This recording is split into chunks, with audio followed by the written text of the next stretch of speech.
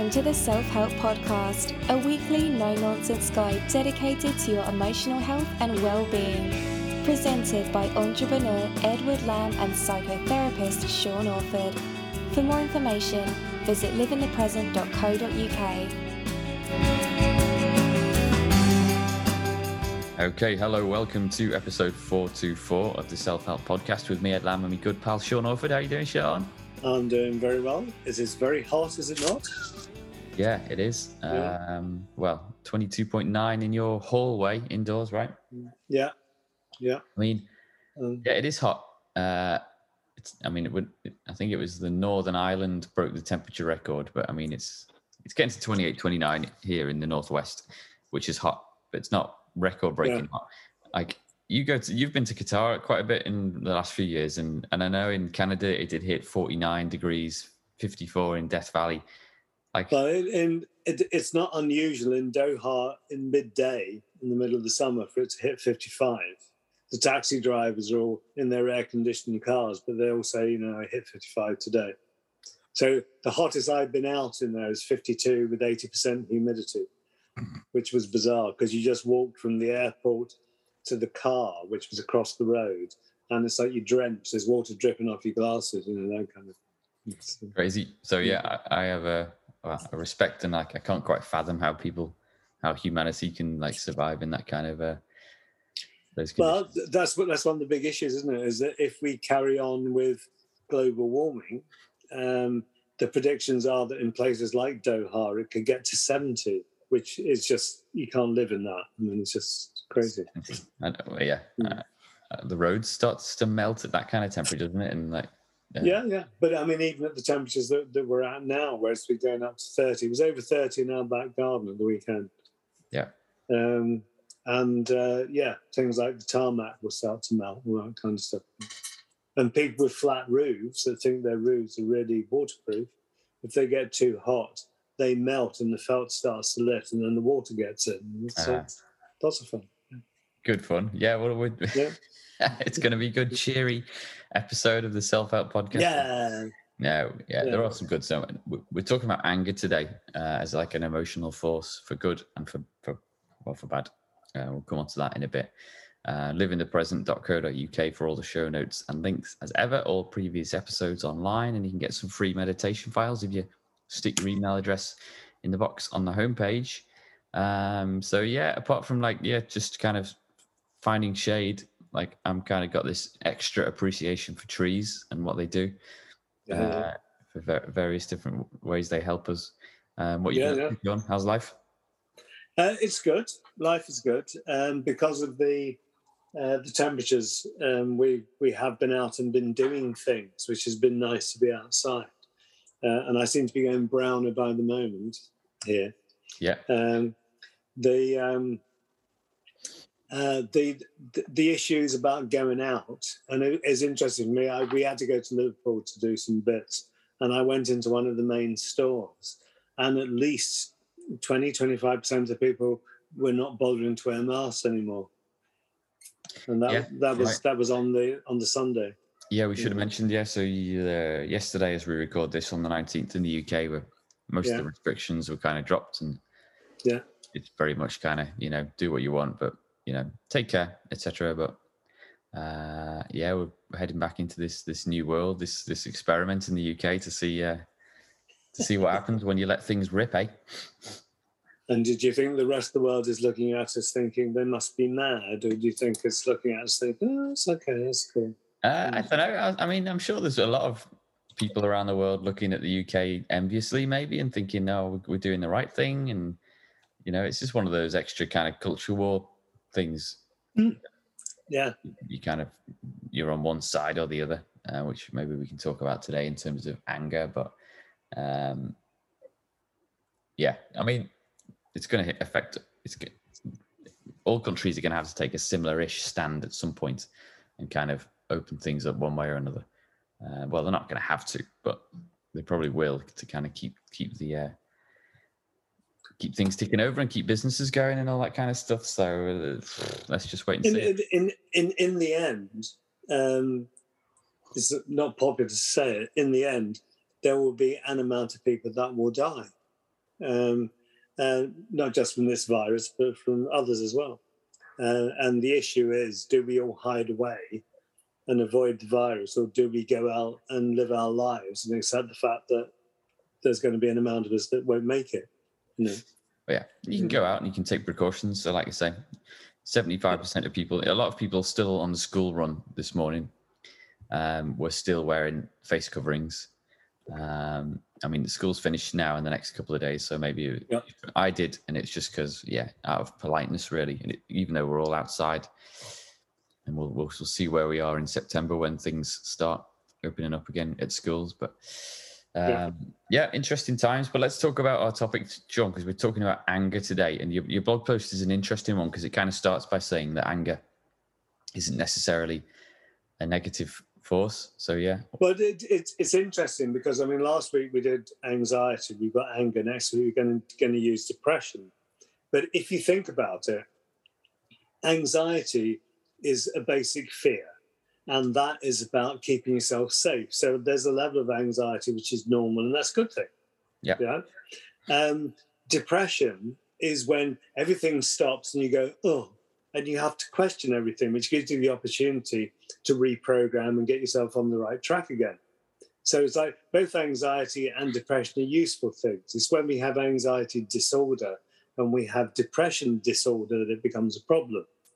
Yeah, but these are useful things. These are natural things. So anger is actually quite useful because anger tells you when something is wrong, and it gives you the energy to do something about it.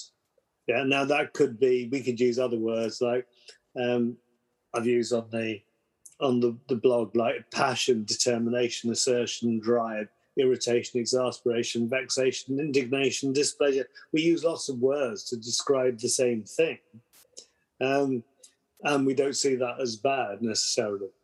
Yeah. The issue is, I think I told you this story a while ago about being in North Africa, and I was meditating down by the harbour first thing in the morning, and there was the waiter and the cafe owner that were having a real ding-dong and shouting and screaming at each other and getting really, really angry.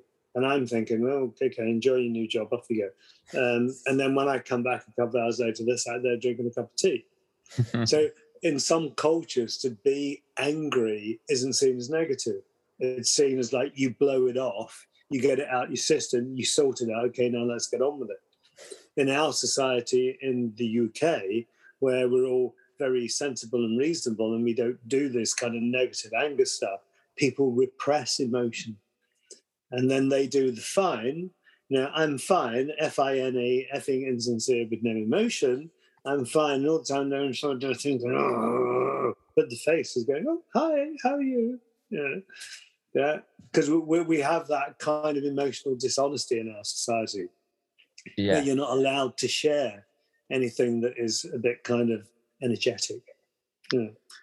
I'm just trying to find. I'll put it in the show notes. There's a famous little Simpsons bit about Lisa when she's kind of getting to know the Russian district in the town of Springfield, and there's these two guys playing chess, and one of them gets really angry and like tips the chessboard on the floor and chucks everything away and shouting at the guy who's just been playing, and the subtitles at the bottom are all like, it's saying how he's actually just saying, oh, you played a fantastic game, well done, my congratulations on your victory. Because there is with the Russian culture, from a perspective when you can't understand them, they seem like quite angry, and they look quite angry all the time, but they're not, probably not. It's just a different kind of culture. But is that like the Greeks smashing plates? Is that a positive or a negative thing? If we chuck a few plates around.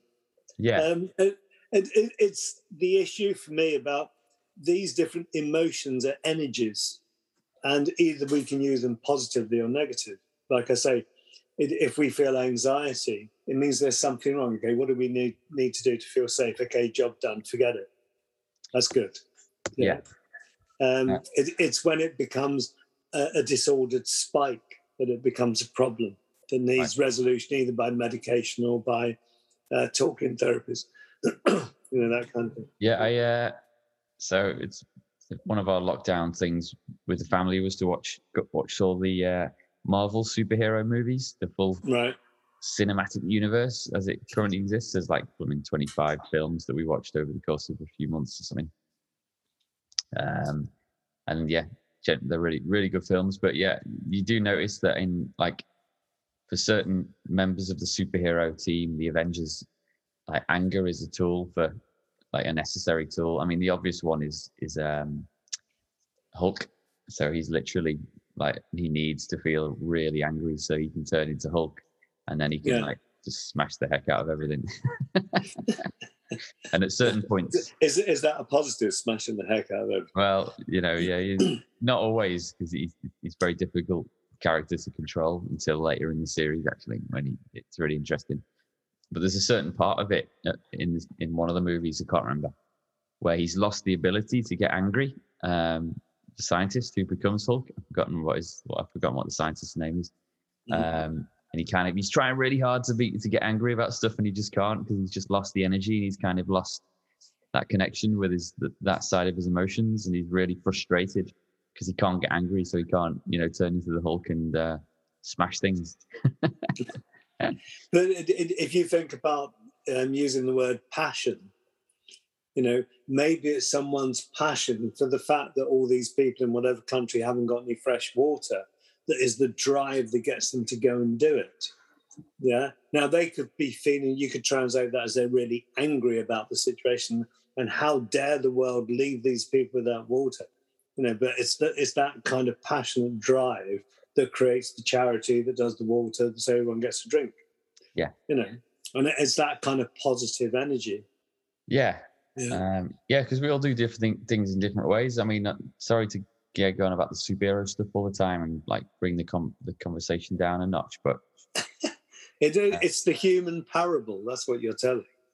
So another of the characters is Captain America, who is very much he's much more calm and considered in how he handles situations and how he makes how he comes to a kind of certain conclusion on deciding. And he's the captain of the Avengers, and in a lot of it, like he's the one that people look to because he's a bit more rational and not as hot-headed.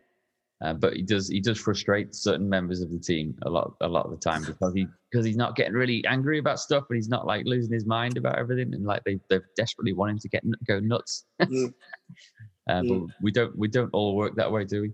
No, but it's like the passion issue. Like say we can label these things anger if you just see them as energy. It's like someone cooks you a lovely meal, and one person will go, "Oh, thanks, that was really lovely. Thanks, that's great." Another person goes, "Oh, that was absolutely amazing. It was incredible." And it's like the passion level, the volume is completely different. And very often when people are like that, if you're not used to it, you recoil because you see it as like an angry outburst. It's like, "Oh my God, I need to back away from it." Yeah. Amazing. So how do we? I think we can all acknowledge that anger, if channeled well properly, can be a force for good, but it can also obviously be, it's a fine line, isn't it? And it can quickly kind of tip over into like violence and quite like mindless aggression. So at what point does that point come at different points for people, or how do it depends on the event and the situation. But the way I see it is either because very often anger is an ego issue. It's that egotism of the individual. So either the anger is out the front and it's used like a battering ram to get what you want, or the energy is around the back, which uses you like a power pack to move forward. So one of my favorite examples of that is Mother Teresa, who looks after the poor of Calcutta. And she does that because she's got the same ego energy as Paul Getty, creating millions and millions of dollars. Yeah, it's the same energy, but hers is round the back, driving her forward to achieve something for other people. It's the same energy, but we give it a different label. Right. Yeah. Amazing. So, I mean, you get passionate about cars and bicycles, do you? I do. Yeah. Do you ever get angry? I do. Yeah, actually. So, well, I mean, when I'm out on my bike, I'm quite good at not getting angry anymore. I've been through that whole process because like as someone who used to drive a lot and still does every now and again, for depending on the journey. Like all of a sudden, having been on two wheels, I was kind of not used to being treated a certain kind of way by certain people in cars, which came as quite as a shock. And then part of my process of dealing with it was anger.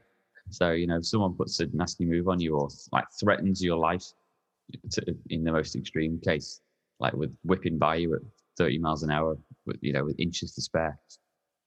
Yeah, it would come across as anger, and I'm not an angry person at all, but I'd be seeing where they were going, and quite often someone will whip by you in a car, but there'll be a red light just up the road that they're desperate to get to for some reason.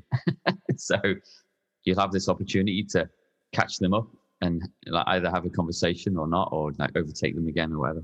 So yeah, there've been times where I've kind of had conversations with drivers, and because you have so little time, because the lights are about to change or that you turn in a different way, it always ends in anger and like in this kind of well, fuck, yeah, up yours, whatever, yeah, get lost, yeah. So I saw a guy on a bike by Mel Station yesterday, and someone cut in on him and was bibbing their horn at him and stuff like that, and he was doing all the gestures and then the finger and that kind of stuff and shouting. Yeah. So it's dead easy to do it. And I mean, you don't have to be on a bike. It's easy for two car drivers to get angry with each other, and all you've got to communicate with is a horn and maybe some kind of gesticulation, some kind of arm movement. So you don't have a limited set of tools. And but if you go to a big pedestrianized place like in Liverpool, where everyone's walking and you have people walking within centimeters of each other, weirdly, you don't get cross, and you can apologize to people if you've kind of got in their way. Oh, sorry, you go first. So yeah, roads are really interesting in terms of anger, actually, because road rage is a real thing, isn't it? And it's something that But is that because the ego is out front, as in I am driving this thing forward? It's not like being pushed from the back. It's like, get out of my way. I'm here. This is my road. Yeah, probably. Yeah. The whole culture of driving and that kind of sense of entitlement you get when you've got this really powerful machine. It's interesting you say that, because I've had several people talking about the scooters in Liverpool, or the electric scooters, about how they're walking down the road minding their own business, and suddenly there's this nutter whipping in and out of everybody on an electric scooter. And it's the same thing that you're talking about, cars and bikes, cars and bikes, scooters and feet. Indeed. So it's fascinating. But yeah, I mean, road rage, I quite often on YouTube watch, clips of motoring incidents and involving all sorts. And like road rage is serious, man. Some people really lose their minds, don't they, and get out of cars and like offer to fight each other or do fight each other. Yeah. Crackers. Yeah. Shoot each other. Yeah. Right. I mean, some people, what kind of spectrum is it where people have a red mist that in various walks of life can come quicker than others? Like, can you sense it in certain characters and certain people? Yeah, it's when sometimes it's due to things they've experienced, like post-traumatically, so that their tolerance levels are down, or their reactions are enhanced, so that you get things like someone, I've actually seen this, where a motorbike has backfired and someone's dived under a table at a barbecue, and they were ex-army, Afghan, just instinctive response. And if you're programmed that way, if you think about what you feed goes, what you starve dies. No one's born angry, no one's born depressed, no one's born anxious. We learn it. Yeah. So if we've learned to have a short fuse, then that's the default setting we work on. Yeah. And so anger management programs are about how can you extend the fuse? How can you make this an easier experience? Yeah. I mean, like as a parent of young children who are thankfully kind of obviously grown up now, and they don't test my patience quite as much. But yeah, I do have quite a short fuse, I found, which I think I get from my dad, actually, who can be quite impatient. He's a lovely guy, my dad, he's the best. But yeah, he can be quite impatient. And that has been passed on to me, or I've learned it in one way or another. So like, yeah, my kids can frustrate me a lot. They know. So, and it never bubbles over into violence, thankfully. But for a lot of people, I can see, you see news reports about people who've harmed their children, and then you discuss it with friends or whatever, or you see the discussion in the news, and you'll see people say, "I just don't know how anyone could ever do that to a child." And if I'm brutally honest, I can see how easy it is, to be honest, because if you've got that kind of red mist and the potential for it to switch to violence, kids are easy, man. Like, because kids are so annoying. They're always trying to wind you up. They're always trying to do the wrong thing. So it's like it's obviously really serious. I'm not laughing at the violence itself, but harming children is, if you're that way inclined, is easy because they wind you up all the time, man. They're not sleeping properly. You're tired, all that kind of stuff. So they can really push your buttons, can't they? Yeah. I like to go back to nature when I look at things like this. And I'm always minded of the lioness who sat there in the heat, and she's got all these what do you call baby lions? Are they kittens? I don't know what they're. Cubs. All right, okay. We'll start with the cubs. So they're kind of climbing all over, and they want to breastfeed and all that, or they're kind of playing with her tail or doing something. And she's had enough, and there comes a point, if you watch the lion, there comes a point where that's it, done. You've crossed the line, and she'll cuff them. She'll give them a good smack, yeah, right. And they go meow, and then they calm down, yeah. Now, that to me is a natural part of nature. It's not her abusing her kids. Yeah. Whereas we're at a point in our society where if a child drives you to that point and you cuff it around the ear, that's bad. That's illegal. That's, we need to go and lock you up now. Mm-hmm. And whereas those things are natural, it's not natural to abuse and beat people. I'm not saying that. But to communicate physically is not a negative thing necessarily. Yeah. Yeah, I agree, and most people would agree with that, and will probably say, "Oh, political correctness, it's all gone mad." My teacher used to whack me. I used to, lash a chalk duster at the kid who was misbehaving. It was brilliant. And it probably was. In some ways, it was healthy, but you can see why the rules and regulations have kind of gone the way they have. Because whacking kids isn't a good look generally, but you can understand why.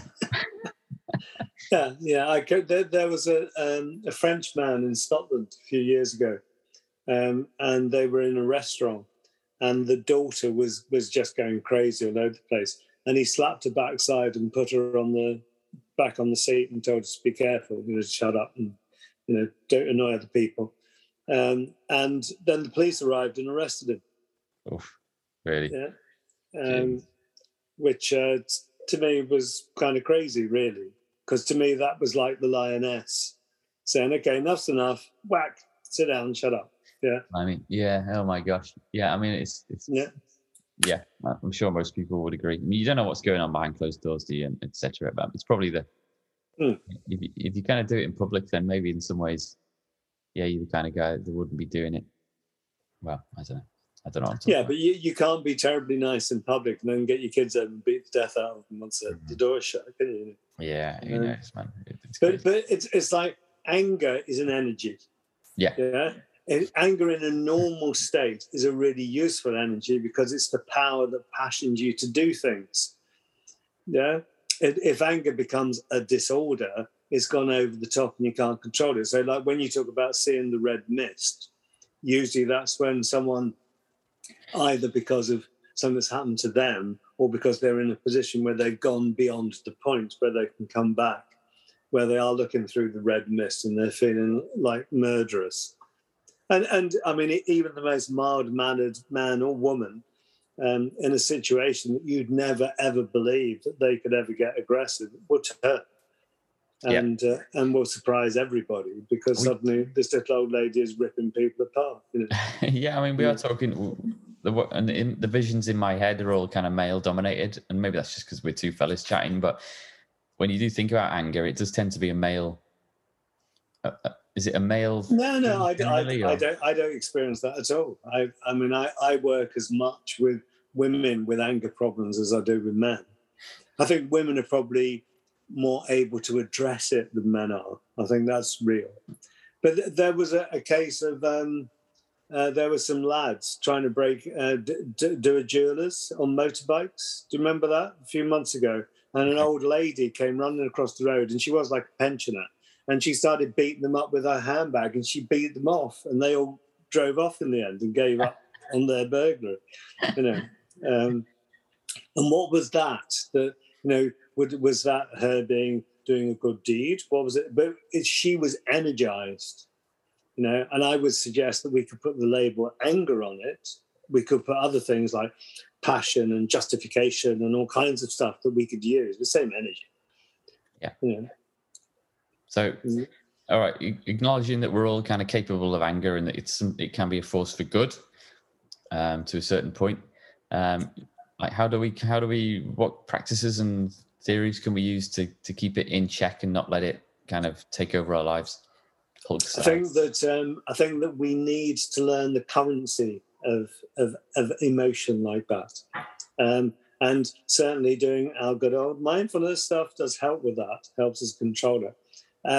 Obviously, here we have quite a few anger management programs that people can go on, and it's understanding the triggers. What triggers me? I remember being in a monastic situation, and there was a guy called Rodney. And he was like an acolyte, and he just had to open his mouth. I wanted to punch him, and it took me ages to make the connection that he reminded me in the way his manner and the way he spoke of somebody from my past who I was angry with that I never resolved it with. So now I've got Rodney in the present who has the full force of my anger because now I feel able to address it. Whereas I couldn't in the past, and it's nothing to do with him, just the way that he spoke, poor bugger, and there's me wanting to kill him. But I think a lot of anger is unresolved stuff. We repress it; it builds up like pressure in the boiler, then it comes out. Yeah, and the longer you keep hold of it, the bigger the explosions. Yeah. And you see that, don't you? Where someone blows, and like I say, it can be the most mild-mannered person you'd never think of it of, and suddenly they're a raving lunatic, and they'll kill you. It's like, okay, fine. Yeah. All right, cool. What's your resource of the week then, Sean? Well, I've done an anger self-help guide, which will be, you put that up on the site. Yeah, I will. So and that's got some suggested meditation, relaxation things in it. Great. To attend to. Yeah. Cool. I found a cool little article, kind of 11 tips for how to use your anger productively on wikihow.com. So I'll stick that in the show notes. Yeah. And enjoy some. And there's a couple of other articles I found as I was researching this one that you can have a look at as well, including one actually about looking at 10 high profile people who reveal how they've harnessed their inner rage, which is quite interesting. But that's the point, isn't it? It's like when we stop using words like anger and rage and we see it as this kind of fuel, this emotional fuel, what can we do with it? Yeah, it's any energy we can use to do other things. Yeah, if we use it in the right way. Yeah. Yeah. All right. Cool. All right. Back next week for more. I think we're talking depression next week, aren't we? So yeah, we're going to be ready to press next week. Yeah, it'll be good. Yeah, hang in there. Okay. Stick with us. All right. All right, Sean. I'll catch you later. Okay. Yeah. You take care. See you then. Bye.